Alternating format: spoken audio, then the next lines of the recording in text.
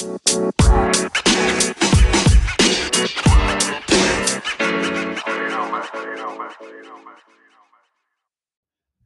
everybody, it's Timmy Gibson here with you for the Timmy Gibson Show. And in studio today, I'm super excited about a new friend of mine in the wedding business. Woo, woo. Mike King is in the house, everybody. Hello. What's up, everybody? Even though I can't see you, I am waving. We're recording down here on the Country Club Plaza in Kansas City, and we both are in the wedding industry, which is we've done weddings together, but I guess it was at the Wedding Vendor Social that we went to. Got a chance to hang out more. Got to know each other a little bit better. Yeah. So thanks for coming on the show today. Thanks for inviting me. I'm excited. I've never done a podcast, so I'm pretty excited about this. Yeah, man. So one of the things that I really wanted to talk to you about, because you and I share a somewhat of a similar story, oddly enough, and being, raised Christian, or at least quasi, kind of our family stories are a little nutty, but yeah, they're very similar. But your story really was just fascinating. And so that's when I was like, Mike, I got to have you on the podcast to talk about your story. So you don't have to go back, I guess, to when you were an infant necessarily, but kind of tell us a little bit about your journey of especially getting into when you got into high school, but with your family. And yeah, so definitely didn't grow up the typical child life, I guess you could say. I had two parents, just like everybody does. But I had a mom and a dad, and just like everybody else. But had a mom with cancer at a very young age. She found out she was diagnosed with cancer at 35. Immediately after she got diagnosed with cancer, my dad said, I'm done. I'm going to move out. So my dad didn't want to be there for my mom. And so my mom raised me and my sister.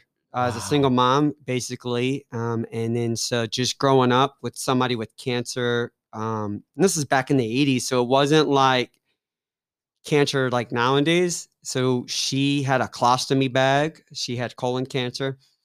So my sister and I my mom couldn't really work, so my sister and I had to take care of her. Wow. And when my mom could work, she would go to work, but we were good. But she had cancer, severe cancer, and then she eventually passed away at the age of 40.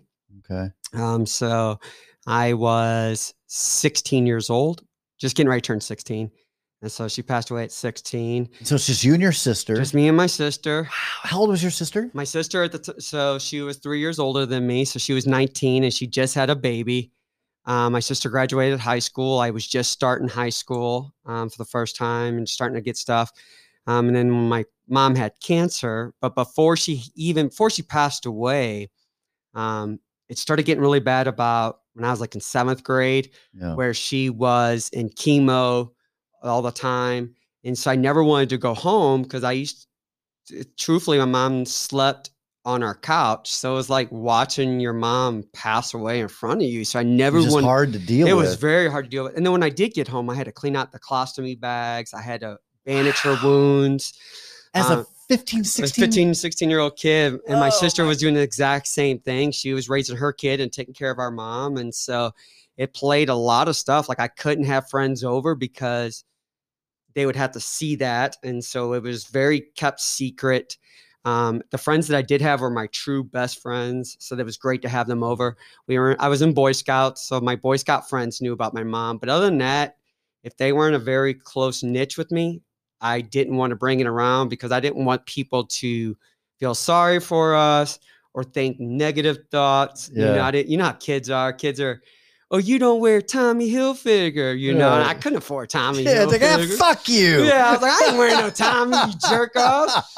But my mom did the best she could. Like I had the best mom in the world. Like she signed me up for karate. She was at every Boy Scout meeting I ever was at. Matter of fact, my mom was the first Boy Scout leader in St. Louis because no men would ever step up to the plate and be like, I'll be a Boy Scout leader. Yeah. And at the time, I was a Weeblo. You're supposed to be a Weeblo for 2 years. I was a Weeblo for 4 years because no dad would step up to the plate. So my mom's like, I'm tired of this Weeblo stuff. He wants to be a Boy Scout. So my mom was the first Boy Scout leader. So my mom took me and like 3 other guys camping. And my mom, here she is with cancer. She taught me and all my male friends how to catch a fish, how to fillet a fish.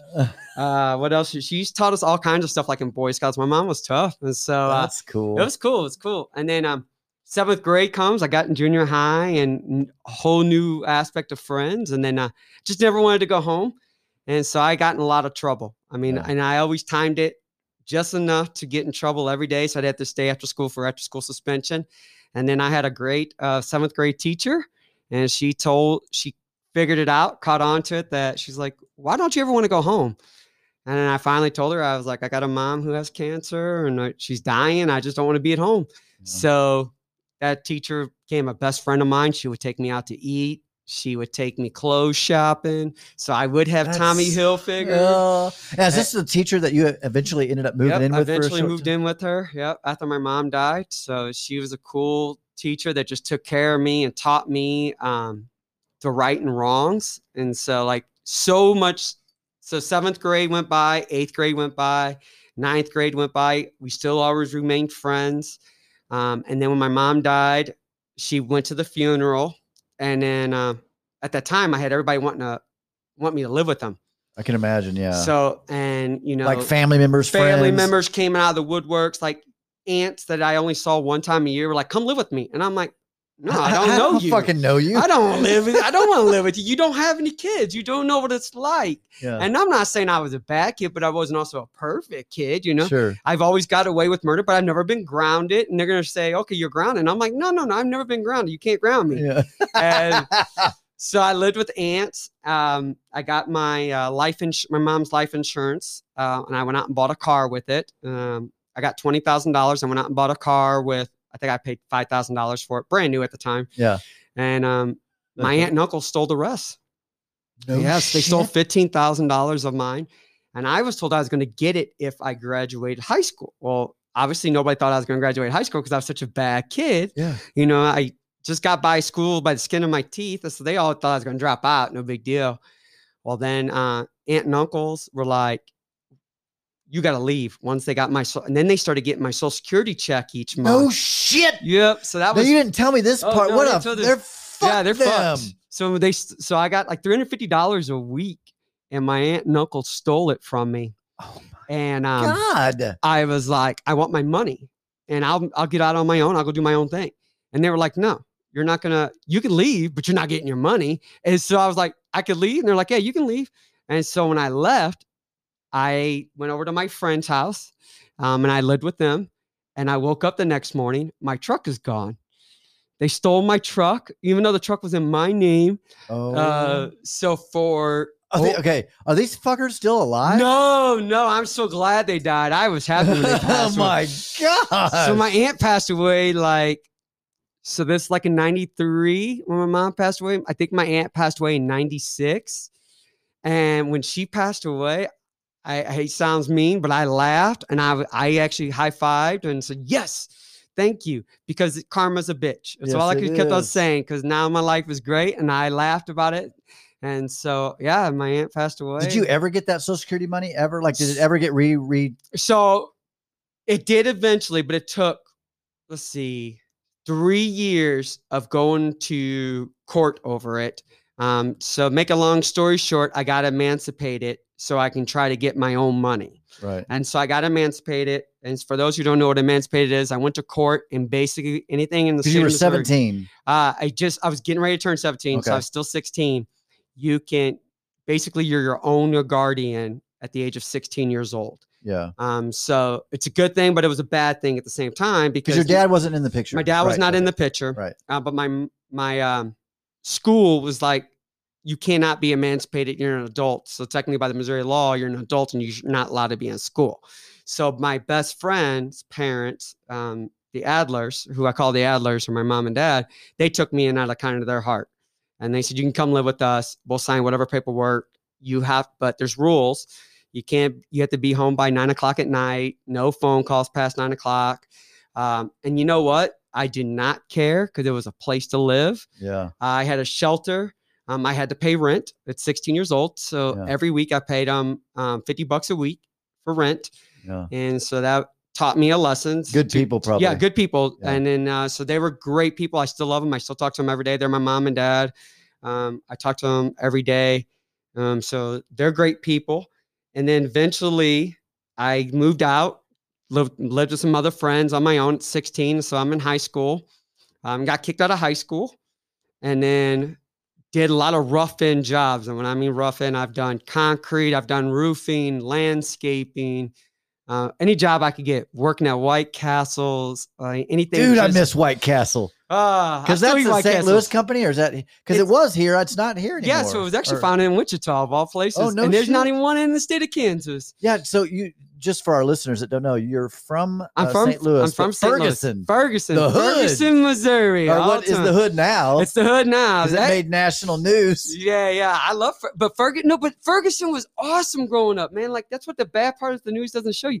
So we have a parade, just like all your small town. We had a parade every 4th of July. We had movie night every Friday night at the park. We had at January Wabash Park. That's what it's called. Yeah. And so we had movie nights.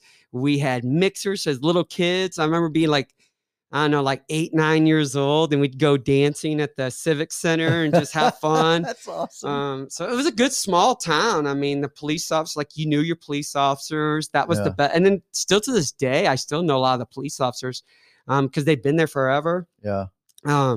Great town growing up. And then the Michael Brown situation happened. That's a whole nother podcast. I can go into that one later. But no, Ferguson was a good town. I loved it. And, I grew up there my whole life. Ferguson, Florissant, which is all part of North County. Yeah. So that's what we consider North County. It's totally different. We divide everything in St. Louis by North County, West County, and South County. So it's 3 different parts of one city. Okay. But believe it or not, all 3 counties is different money status. And that's why we do it. Yeah. And so like growing up there, you try to date, especially in high school, you try to date the people in your same class. So a St. Louis question, if you ever meet someone in St. Louis, you always say, oh, you went to St. Louis or you're from St. Louis. And the next follow-up question is, what high school did you go to? And the reason why that could qualify you. That qualifies everything. That breaks everything down for us, especially when you're in a dating scene. So like, and if you're in high school and you're dating somebody who lives in West County, well, West County is the people who have the $300,000 homes. They usually have both parents. They got lots of money. They're driving around the nice cars. Yeah. Well, they got the Audis and they got the Audis and they got Tommy Hilfigers and like all the name brand clothes. Yeah. And you're from North County. Well, that you two are not going to meet up. You guys are not going to have anything in common. So you wouldn't date that person from West County. You stick to your kind, I guess you could say. Don't cross the railroad tracks. Yeah. Same thing. You have South County, which is very similar to North County, but just across the town of St. Louis. So that's why you do it. So like, but even down to the high schools. So I went to McClure, the Comets, not North, McClure, the original McClure. And there was another school that we had called McClure North.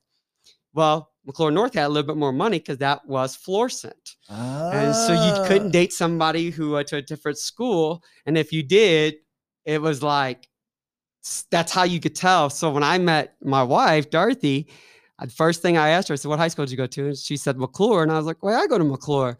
I've never seen you before. Well, I forgot I was kicked out of high school. So duh. Yes. Oddly enough, I didn't see you because I wasn't there. Oh, yeah. Wait a minute. You didn't go to my house every day. Well, what's cool about your story with Dorothy is you guys have been together since you were young. Yeah. We started dating. She was just turned 15 and I just turned 16 or 17, just turned 17. And so we started dating at a very young age. And moved in together when you were young. We were still in high school. Yeah, we were in high school. So I was a junior in high school. Dorothy was a sophomore in high school. And her parents were cool. Her mom was okay with it. My parents didn't know she lived with me. It was a secret until probably right before we walked down the aisle. They didn't know that we lived together. I always just told Dorothy just stays the night. She doesn't live here. Right. And my parents were like, okay, because if you came into my house, it looked like a dude's house. I mean, it had a futon. I had a foosball table, typical guy stuff. So my parents never knew. But yeah, so Dorothy and I were high school kids. Dorothy was on honor roll, so she was a straight A student. And then I was now that I got back into school, I started making A's and B's because of Kim, the teacher that I lived with, the 7th grade teacher. Yeah. And you lived with her about a year? So I lived with my 7th grade teacher for 1 year. And if it wasn't for her, I wouldn't have got back into school at all. So she got me back into school. Yeah, she fought for me. And then, matter of fact, her and other school teachers went to the school board and was going to sue. That's their own school district. They were going to sue if I didn't get back into school. They all vouched for me, saying I was a good kid and stuff like that. That's such a neat story. It is It's like what? I would love to interview your teacher sometime. You're like, what motivated you? Like, what did you see? Not just in Mike. I mean, you're a great guy, but it's like, what motivated her to say, I'm going to help this young man out? I don't know. I ask her that all the time, and she says that something about my charisma. That's all she says. She's like, saw something special in you. She said every time I walk into a room, I always light up the room. And so she was just like, and then when she saw me go dark, as you could say, she knew there was something wrong. And she's like, I got to get that light back out. And she did. And it worked. What the best thing that I can take away from living with her, she took me off the street and taught me how to be a man. And I know that sounds weird, but I was already had my own bank accounts, my own checking accounts. I was already saving up money. I already went to the court and fought my way out. You know what I mean? So I've been to court. I was an adult, but I was still a child. And so I knew how that worked, but then I let the streets teach me how to be street smart. Yeah. But then I got carried away with it. And so she was like, you live with me, we're going to change things around. But she showed me the world that I didn't think that I was ever going to be able to achieve. Yeah. And I think that's the thing I take away from her the most, is that she showed me the world.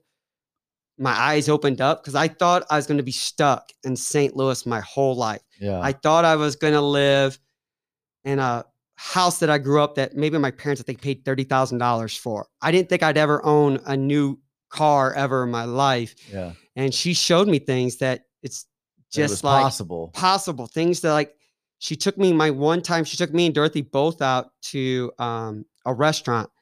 And at the time it cost like $50 a plate to eat at. Yeah. And she was a waitress there. So she just got it for free.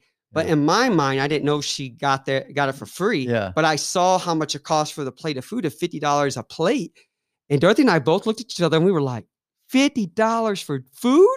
Yeah. Holy cow, this is the most I've ever seen in food. And Dorothy too, because we grew up right next door to each other. Yeah. And so Dorothy and I were shocked, and we were like, we want to live this lifestyle. Yeah. You know, we want to live a lifestyle where we can, if I drop $50 a plate of food, you know, for a family of 4, you can still pay rent. I can still pay rent and I don't have to beg money. And she took me to thrift shopping.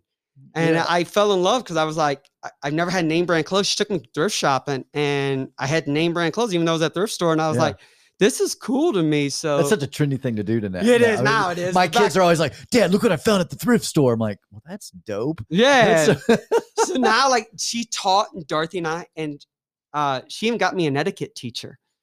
Man. Yes. I didn't know how to eat. You know, I didn't know, like, how to place the forks, or, you know, like typical child cuts, what you cut with your left hand and your food went everywhere. Right. And so she was like, I got to teach you everything from square one. Not saying that my mom didn't teach me properly. Well, she was sick, and she was sick. Yeah. But I was always respectful to know how to talk to adults, but I never was taught the proper, you know, etiquette of sitting down, how to do a placement table, how to properly shake people's hands. That's an art that people would never teach their kids. Yeah. So I met an etiquette teacher that taught me all this stuff. And then Kim took me things, you know, she was just like, do you want to go to Disney? I never could go to Disney. Yeah. And so I was like, yeah, I want to go to Disney. So she was going to take me to Disney, but never got to go. But I finally got to go eventually. Yeah. But just doing the small stuff. But then she taught me how to fix electrical outlets, because we lived in a 105-year-old house. So I learned how to do electrical stuff. Wow. So Kim was basically just grooming me to be this awesome guy. And she taught me how to romance Dorothy at the same time. Yeah. Kim would, like, teach me how to cook so I could cook for Dorothy. Yeah. And so Kim was in our relationship our whole lives. And still to this day, I still talk to Kim every day. That's so cool. So yeah, so it was great. Shout out to Kim. Yeah, shout out to you, Kim. She's still in St. Louis? Yeah, she's still in St. Louis. This is her final year of teaching. She just told me the news 2 days ago that she's retiring. So I'm so happy that she's retired. She's been there for 35 years of teaching. So yeah, so at the same school. Same school, yes, same exact school. That's really cool. So yeah. So growing up in St. Louis, so I have part of my extended family was St. Charles and lived in St. Charles. So I'm I know St. Louis a little bit. Plus, it's close. 4 hours from Kansas City.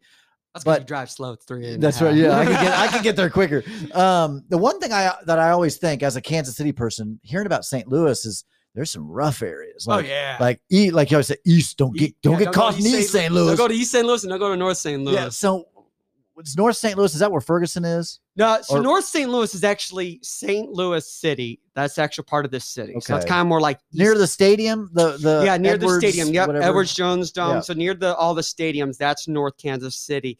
That's a sketchy part of town. Yeah, and then the reason why it is sketchy, I'll give the quick history of it. I'm a history nerd. Back in World War II, St. Louis was the main manufacturing for most of the ammunition. So during those times, World War II, World War I, it was booming. It was a booming city. And then eventually World War II shut down all those plants. After World War II, there's no more ammunition to be made. So they shut the plants down. Of course, you have all these people making tons of money. Now you lose their jobs.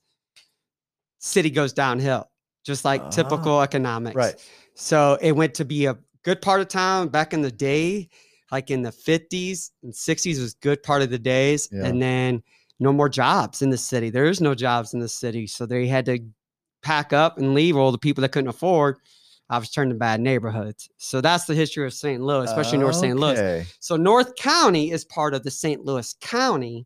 And that's where the 3 counties come from, north, south. And that's why we say counties, because that's part of the county where, like Kansas City, we just have one big city. Yeah. So actually St. Louis City is very, very tiny. I think it's only like a couple 100,000 people. Okay. Like maybe 300,000 people is the actual city size. But the county that surrounds it is huge. It's huge. Okay. So then you have all these municipalities and stuff like that. So Ferguson is a municipality of St. Louis. So it is a small town, just like Gladstone or something like that. Yeah. That's here in Kansas City. I've never understood, like, when people talk about, because I have a lot of friends that grew up in the hood or whatever, that's the terminology, but I don't know, maybe I'm wrong, because I've grew up all my life in Kansas City, and sorry, I should have turned my phone off. I haven't really experienced any other area outside of Kansas City, but I don't feel like there's any area in Kansas City that I couldn't go to, at least during the day. Now, there might be areas that you shouldn't go to at night, just because that's where some, rough stuff can happen or whatever. In St. Louis, I've heard you don't go there even during the day. Yeah, there's a lot of places like I said, when I thought I was tough and a gangster, I had a lot of friends that lived in the bad parts of towns, and I would go hang out with them and sit on the street corner and just people watch, I guess you could call it, Yeah. And I was told by my friends, you need to leave, dude. It's time to go. And I'd be like, what? I don't want to leave, and they're like, you got to go. I've been pulled over places because at the time I bought a Ford Ranger with my money. And like, what are you doing over here? And the cops were, I had a car probably nicer than most cops did, and they were like, you're a kid. And I'm like, yeah, I'm a kid. But what's your point? They're thinking you dealing or something? They always thought I was dealing. And I did have a pager on me back in the day when, and I did have like I had a pager. I had the first pager cell phone in high school, but I had the pager because of my mom. The hospital actually paid for it. Yeah. But then that the cell phones came out, I actually had a bag phone in the 90s. No shit. I had a bag phone. So you would have looked like a drug dealer. Oh my God, I looked like a drug dealer. But it was literally, so if my mom called me and said, get home, I need something, I was there, her beck and call. My sister and I had to carry around these pagers and bag phones. Wow. Yeah, just for emergency reasons only. Yeah. But yeah, so when I got pulled over by cops would be like, hey, what are you doing? And of course, the typical kid, I had the booming system in the back. So I had the low rider with the booming system. Yeah. And growing up in Ferguson, I would get pulled over almost all the time. Like I knew the cops. That's how I knew the cops. It wasn't like a good thing, but right. I never was in trouble though. Like I knew where the line was. Yeah. You know, the first time I got arrested was because I didn't pay a speeding ticket. Oh, And that taught me a lot of lessons. I actually went to jail with adults, and I was like, whoa, I'm paying my tickets now on. I'll never miss a ticket from I'll you. never miss a ticket again. Matter of fact, that was one of Dorothy and I's first dates ever. I said, hey, what are you doing tonight? She's like, nothing. I said, you want to go to court with me? And so she's like, what? I was like, I got a speeding ticket I got to pay for. And we went to court. So it was funny. You know, That's now we awesome. laugh about it because Dorothy's mom actually works for that police department now. So Yeah, I'm that's like, so awesome. so yeah, it's fun. So growing up in Ferguson was awesome. Growing up in St. Louis was different. And then what made me fall in love with Kansas City, though. Yeah, that's what I was going to ask next, is how you got here. I got here just because I was sick of St. Louis. It's a small town, even though it's huge. It's still a small town, especially because I'm narrow-minded out there. You don't leave North County. You stay in North County. Everything is done in your neighborhood. And so I was done with it. I was like, I'm done with everybody knowing me. I couldn't go to the movies without somebody knowing me. I couldn't go even to a restaurant with somebody without knowing me. And I know that sounds like, oh, that'd be awesome. It is, but at the same time, I like to be private. I like my private life. So I moved out to Kansas City, and St. Louis is fast paced. Yeah. Everything's 100 miles per hour. That's why I think I talk fast because of St. Louis. Yeah. So when I moved out here, I remember the first day I came out here. Because you were already DJing. I was already. So you DJing. Started DJing in St. Louis. Started DJing in St. Louis, and then I moved out here. There used to be a bar here called America's Pub, right down here. Yeah, that was like a famous. Yeah. I mean, on the radio, that always heard their commercials. So I DJ'd for them. Okay. And so I would come out here to DJ for them. America's and then I would stay out here for the weekend. But I just fell in love with Kansas City. It's just the way people were. It's slower pace. But I remember watching the news one night here, and in St. Louis, the first 10 minutes is on the 8600th block of Kings Highway died. I was here, and like that lasted for like 2 minutes. And then I remember them seeing a report about a cat stuck in a tree. And I went, what kind of news is this? And I said, I love this city. If they're going to talk about a cat stuck in the tree and it made the news, this is a great city. And so I fell in love with Kansas City that day. And I said, I'm going to move out here. And then whenever I got a chance to get another job, I took a job out here, and they said, do you know anybody in Kansas City? I lied and I said, oh, I know. Yeah, my family's from there. I didn't know anybody out here. Yeah. The only people I knew were the people that I worked with at America's Pub. Yeah. And then that was it. Is that the one off Metcalf? And no, America's Pub at the time was down in what is that? In Westport. Oh, really? Yeah, in Westport. Okay. Yeah, so I would DJ there on the weekends. I DJ Friday and Saturday nights, and then it was cool. So I would stay with other DJs. And Dorothy came with you? No, Dorothy didn't come with me the first year. I lived out here on my own for the first year because I at the time I traveled too much. Because you weren't married yet then? No, weren't married. Dorothy, so you're still dating? Still dating. Long distance? Just long distance. She lived in Dallas, and then I lived here. And I told her, I said, the city's great. You need to come try it. You know, it's a really good city. And so Dorothy came out here one weekend. She fell in love with it. And then we just kind of just slowly but surely just kept on talking about Kansas City. And then Dorothy and I eventually, after a year, bought a house together. And then a year after that, we got married. That's so cool. What was your first house? What part of town did you? So our first house that I bought was in Liberty. That's a cool place. It's a great Belvoir Winery is out there. Yeah, Belvoir Winery is out there. I know a lot of weddings there. Yep. So the whole reason why I loved, so when we bought the house, I remember telling the real estate agent, because at the time I was living down South Kansas City. Dorothy traveled just as much, so we needed to be close to the airport. Yeah. But growing up, Dorothy and I grew up near typical subdivision neighborhood, a bad part of town. So like I said, I grew up in a 105-year-old house. Dorothy probably grew up in an 80-year-old house because Ferguson's an old neighborhood. Yeah. It's like one of the oldest neighborhoods in St. Louis. So Dorothy and I both grew up in old houses. So we told their real estate agent, we want a new house, a brand new house, but it's got to be close to civilization. Yeah. And so we moved out to Liberty, and it was exactly what I wanted. Yeah. But then Liberty got too busy. And so then Dorothy and I moved down to the city. Okay. And then back, and now we just live in the city. So it's kind of nice. You're in North Kansas City. Yeah, we're in North Kansas City. Yeah, okay. I guess you consider that North Kansas City and then over Kansas City. So it's cool. That's awesome. Yay! So, Michael, I want to get to a point of kind of how we met, right? Yep. Which is through the wedding industry. Me working as an officiant, you and I've worked together a lot Yep. because I am close a lot with the DJs because they're the ones that are micing me up and doing the sound checks and all that. And so I'm so fascinated by your story of how you got into being a DJ. So take us back all the way to when you first had an interest in DJing. And then now, now to owning your own DJ business, being the baddest ass DJ in Kansas City. Come on, somebody. All right. So the DJing, I had very musical family. I grew up, my mom and my dad, I don't remember TV being on. It was music was on and dancing was in our household. Yeah. And so growing up in the 80s, Michael Jackson was not only the king of pop, but man, he was the king of our household. So at 6, 7, 8 years old, I would moonwalk around the house.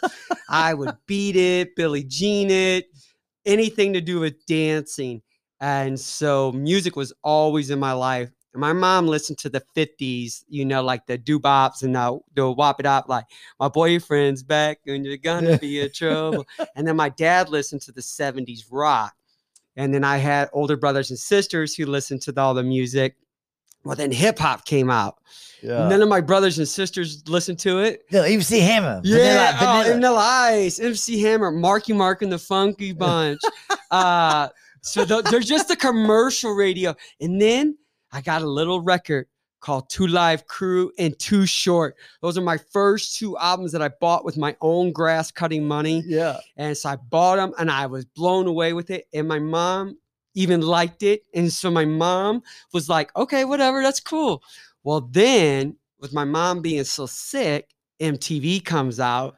And now we got the Yo MTV Raps. And so my mom would sit home and watch the rap videos. Here I'm like 14, 15 years old. And my mom would watch MTV Raps. And with all the dance would come on, my mom said, you could do that dance, can't you? I'm like, yeah, I could do the Roger Rabbit. I can do the MC Hammer. And so that's how music got into my life. Is it wasn't about just the music. To me, it was always about dancing. And so growing up in Ferguson, going to McClure, we had crazy parties and hip hop DJs always.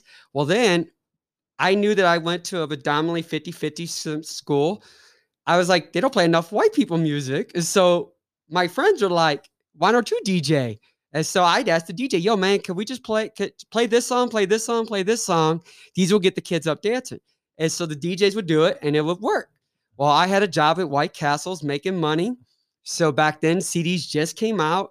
I was making like $9 an hour. CDs at the time were like $10, a pop. So I would buy the CDs. Nobody else had CDs. Yeah. So I would walk around with a big old CD book in my truck. And every time somebody had a house party, I'd get a phone call. Yo, Mike, come over and DJ for us. Bring your CDs, so man. I would bring over like all the CDs, like Missy Elliott, Timberland and Magoo, whatever were the hottest at the time back in the 90s was Master P, Make 'Em Say, So I had all this music and then graduated high school. And then I was like, I need a job before I go to college. I needed a job. And I saw an ad in the paper and it said, do you want to make good money? Do you know music? And do you have a personality? Something like that. So I replied to it. I said, yeah.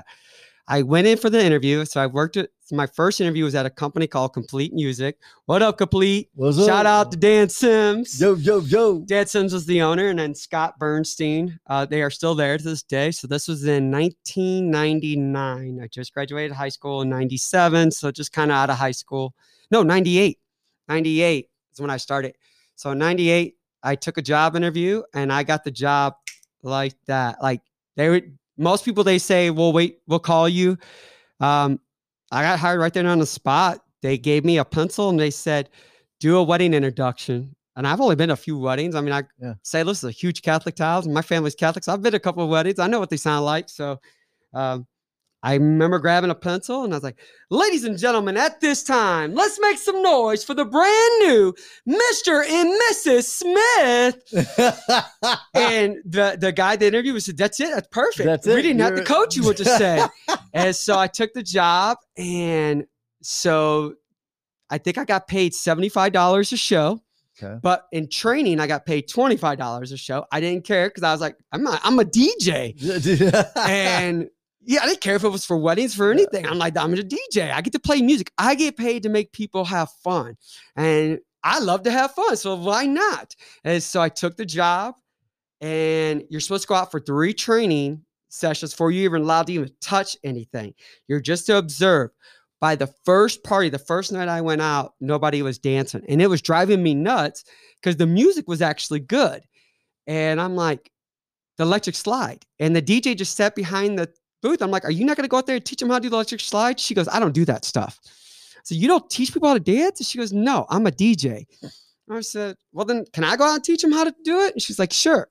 Never been on a microphone in my life, giving out instructions. Next thing you know, my very first night out, I get a tip of $100. I'm like, $100? What? I would have had to work at White Castles forever for that amount of money for 10 hours, but whatever. Sure. So I was like, I'll take that. So I took the $100. And then the second show I went out, the girl didn't want to DJ at all. She was having a bad day. She was, you DJ all of it. So I said, okay, fine. So I DJ'd.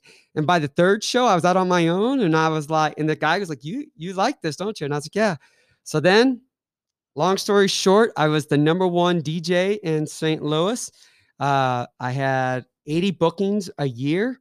That's a lot. That is about what I'm pulling in now these days. So first year out, I was booking, and then I did things different than I ever. So I took all the DJs I've ever seen in my life, and I took out and I weeded out what I didn't like about them, and I weeded out so I was like, that's what I'm doing different. I thought about all the bad DJs we got at our high school shows. Yeah. I took of all the wedding DJs I've ever seen in my life and just fine-tuned it to make myself different.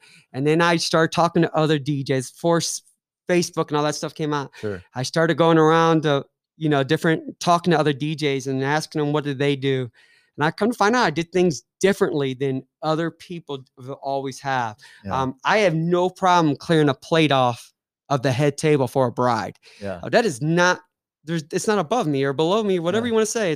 I always thought if I can lend a helping hand and make somebody happy, that's what I'm put on earth for. And so that's how I truly feel. I've always believed that I was put on earth to make people happy. And so DJ'd really well out there. Graduated college, became a school teacher, still DJ'd.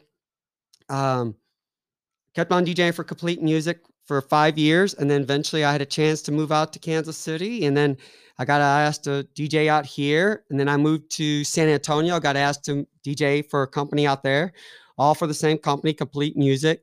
So total of 15 years I worked for them. Technically 4 different locations. And then I got asked to buy a location, a franchise. I declined it because I think what I knew that I could do better without somebody telling me that I had to do it their way. Right. And I knew that I could do things my way and everything would turn out fine. And so that's exactly what it did. Is I took with being with Dorothy for so long. Dorothy's been in hospitality since we started dating as well. She's been working for Marriott. So Dorothy knows customer service inside and out. That's what she trains everybody how to do. And so we took that aspect of customer service to my DJing skills of mixing and knowing music.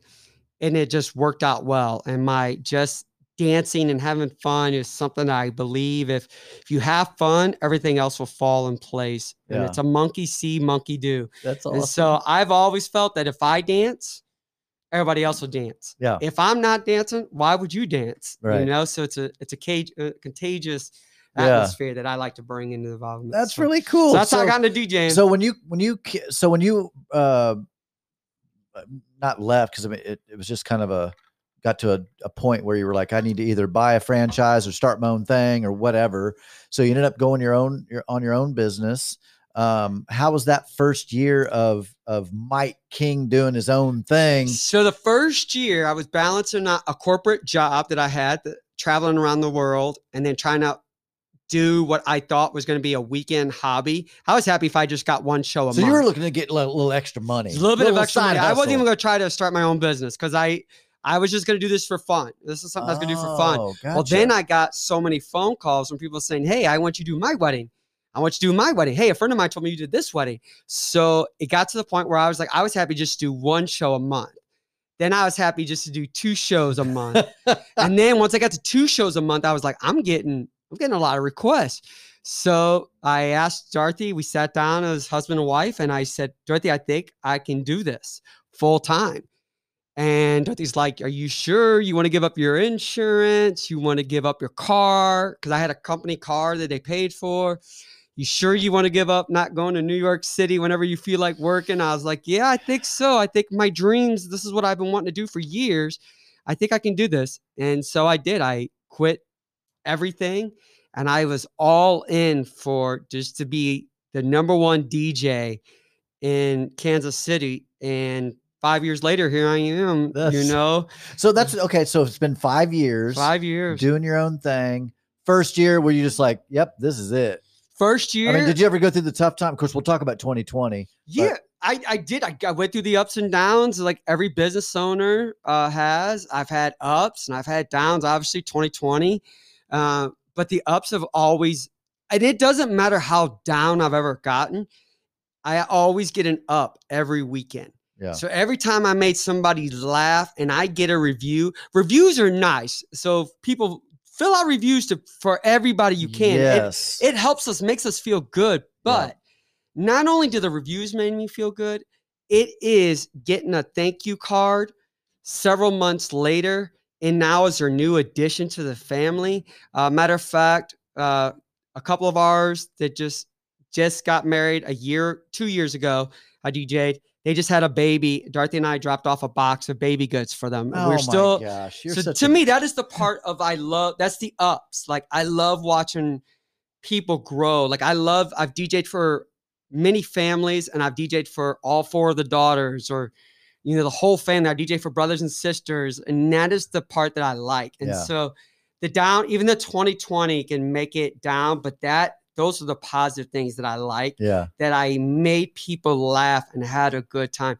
And I never told you this story, but one of the things that changed my outlook on becoming a DJ full time is back when I was living in St. Louis. I was DJing for Complete Music Wednesday, Thursday, Friday night, 3 nights a week at a blues bar, rock and roll bar, small bar, but I got paid for it. But a lady was there at the end of the bar, and my mindset, and till this day still is, you DJ like there's 500 people in the room.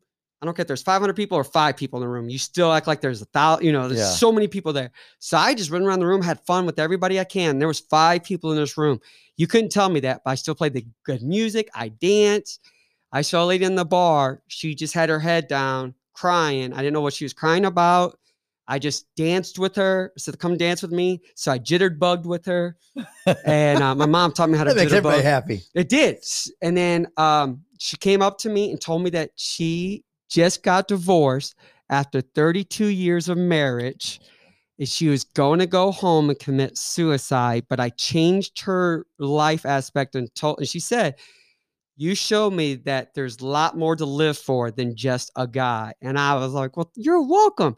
And so we exchanged phone numbers, and she was like in her late 50s, early 60s. And here I am like 21 years old at the time, working in this bar.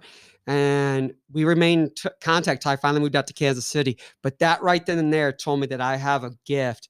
And just being a Christian, growing up Southern Baptist, not allowed to dance. And I don't drink. I'm not a big drinker, but not allowed to dance. And music was like a faux pas. Especially backward masking. And here I am dancing all the time. I was just like, God gave me this ability to make people happy. So why not do it?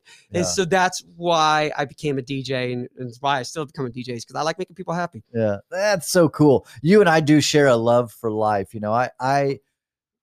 when people say, "Do you like what you do?" I'm like, "No, I don't like what I do. I love what I do. I love what I do. Absolutely, for a lot of reasons. One, yeah, I work with people. I love working with people, and I like making people happy. But I like to be a part of one of the happiest days of most people's lives. It is. It's the between that and having a baby. Yeah. But now I get to share that part of people having babies thanks to Facebook and social media. I love it, you know? You do a good job of staying in touch, it sounds like, with the couples that you work with. I do. do you have a certain software for that? Or no. So what I try to do is Facebook. So I try to post everything on Facebook for one, and then I take a picture of it. So it reminds me every year that on Facebook. So it's good for that.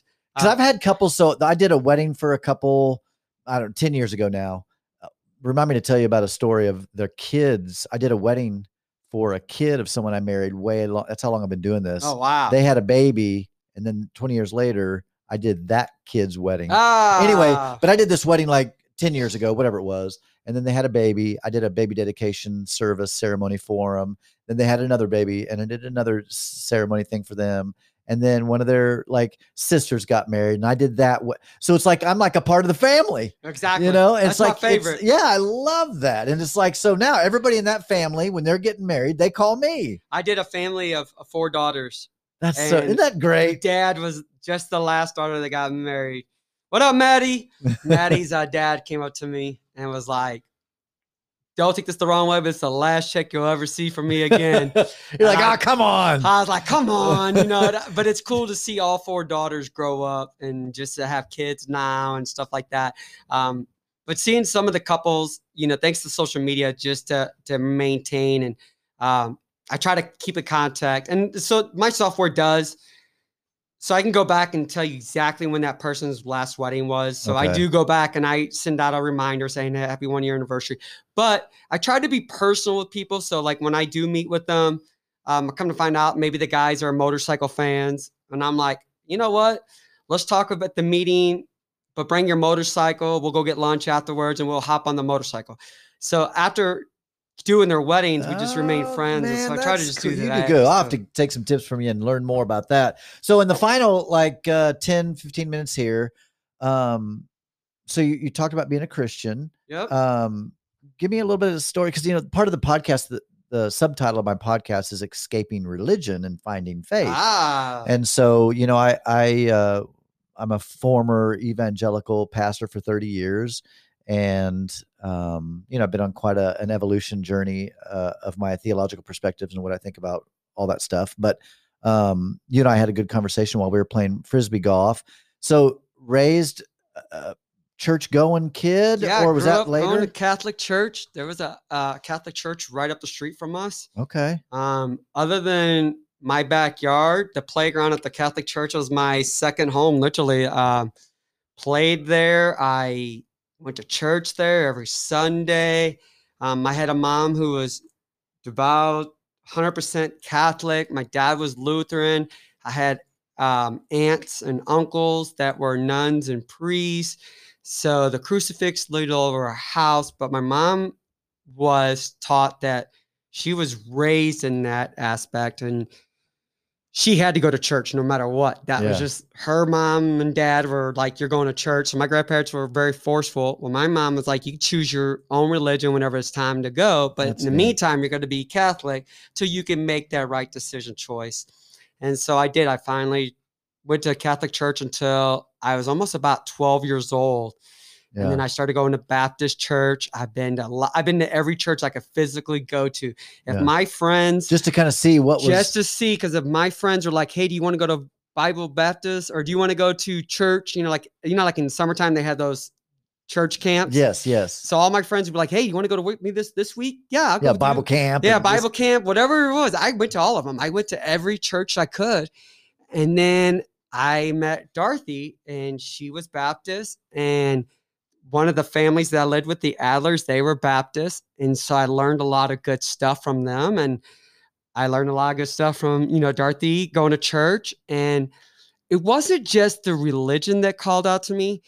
It was the friendship that I built. Yeah. And like, I'm still close with community. It's the community. Like every Sunday, the teenagers, because we went to a small Baptist church in Ferguson, but it was so fun because we would play hide and seek in this church parking lot. And here we are, like 16-year-old kids. I mean, what 16-year-old kids play hide and seek? None nowadays. No. But we didn't care. We were like, this is our friends. We went to the movies. And then just building that friendship with these guys made me get closer to Christ. Yeah. And Dorothy's and I's pastor even told Dorothy to break up with me because I wasn't saved. And then the weekend that he told Dorothy to break up with me, Dorothy was going to break up with me, is the weekend that I got saved. And so my pastor was like, "You saved the day. I'm going to swallow my pride." It's funny because I still talk to our youth pastor. And so, but just that growing up with religion, and then, yeah, I'm not going to lie, I'll be the first one. But after losing your mom, you're like, I don't believe in no religion. Who would take a beautiful, smart woman away from 2 kids? Yeah. 2 kids and a grandchild. Right. Like I was mad at God for the longest time.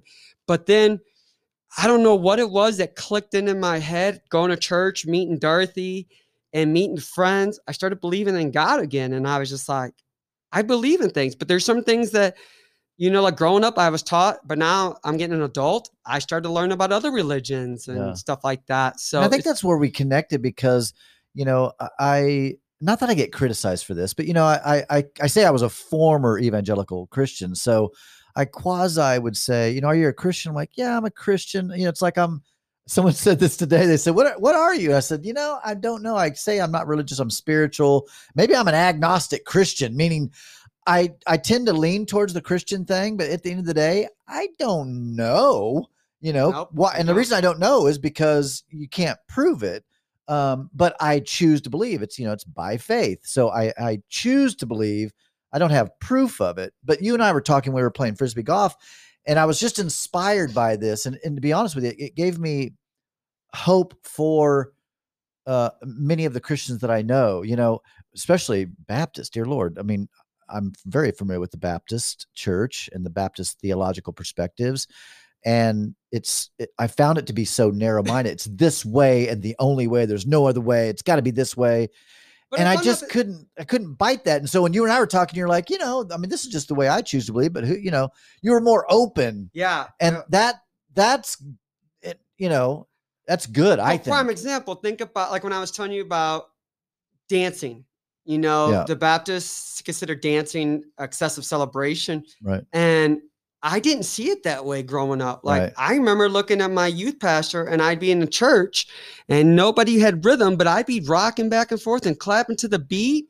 And I grew up, like Southern, not Southern Baptist, but First Baptist, which that's the more stricter ones. Yeah.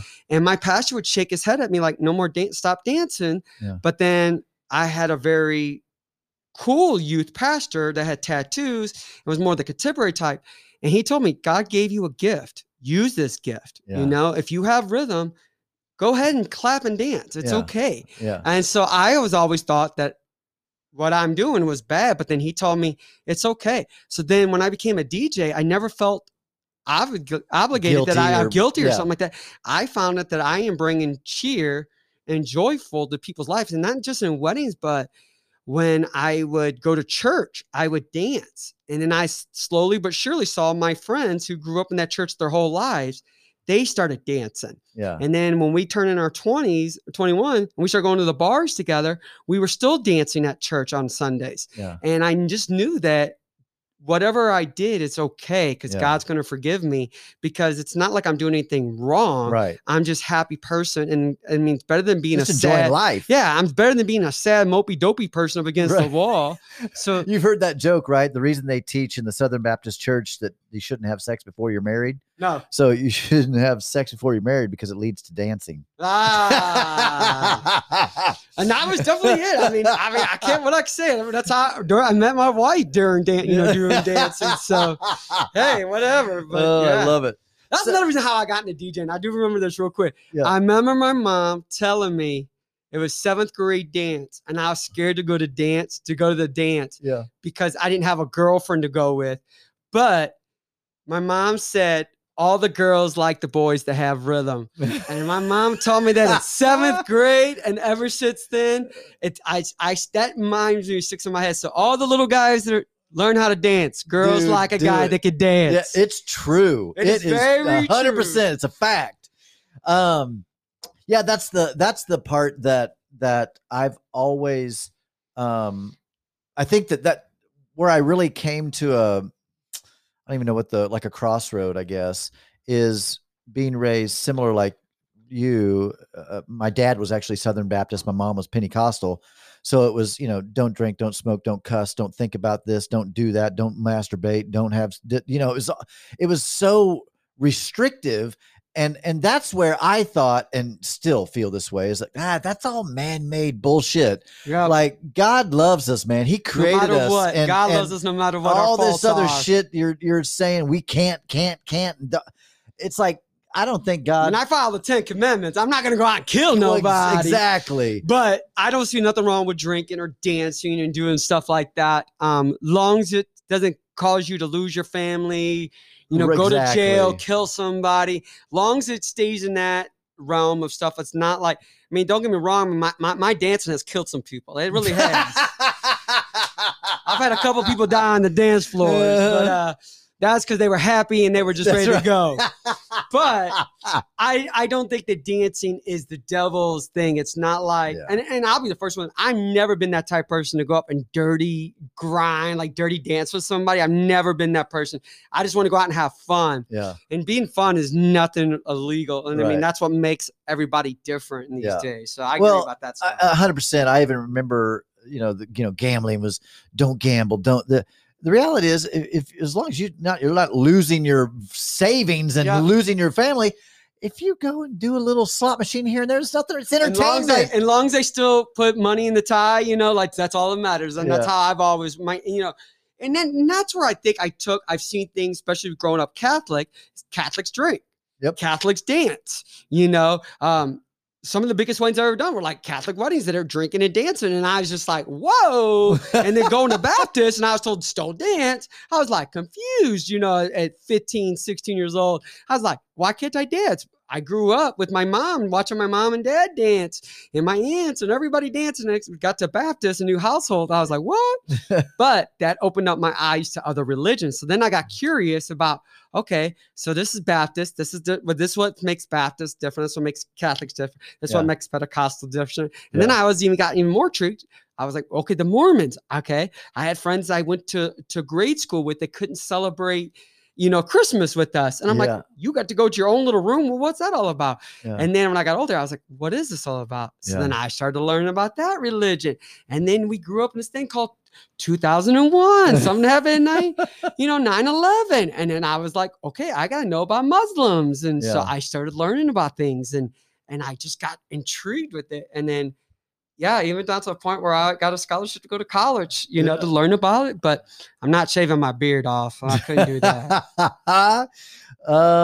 So any final comments? So if people want to connect with you or hire you or look for your DJ if business. you guys want to find out more about Mike King, that's MICKING music and events. You can find me on everywhere you want. You can find me on Twitter at Mike King Music and Events. On Instagram, the same. Facebook as well, the exact same thing. Mike King Music and Events. You can check us out. We've won several awards. Some major ones. Some perfect DJ. I've done the Perfect Wedding Guide award for that, for the best DJ.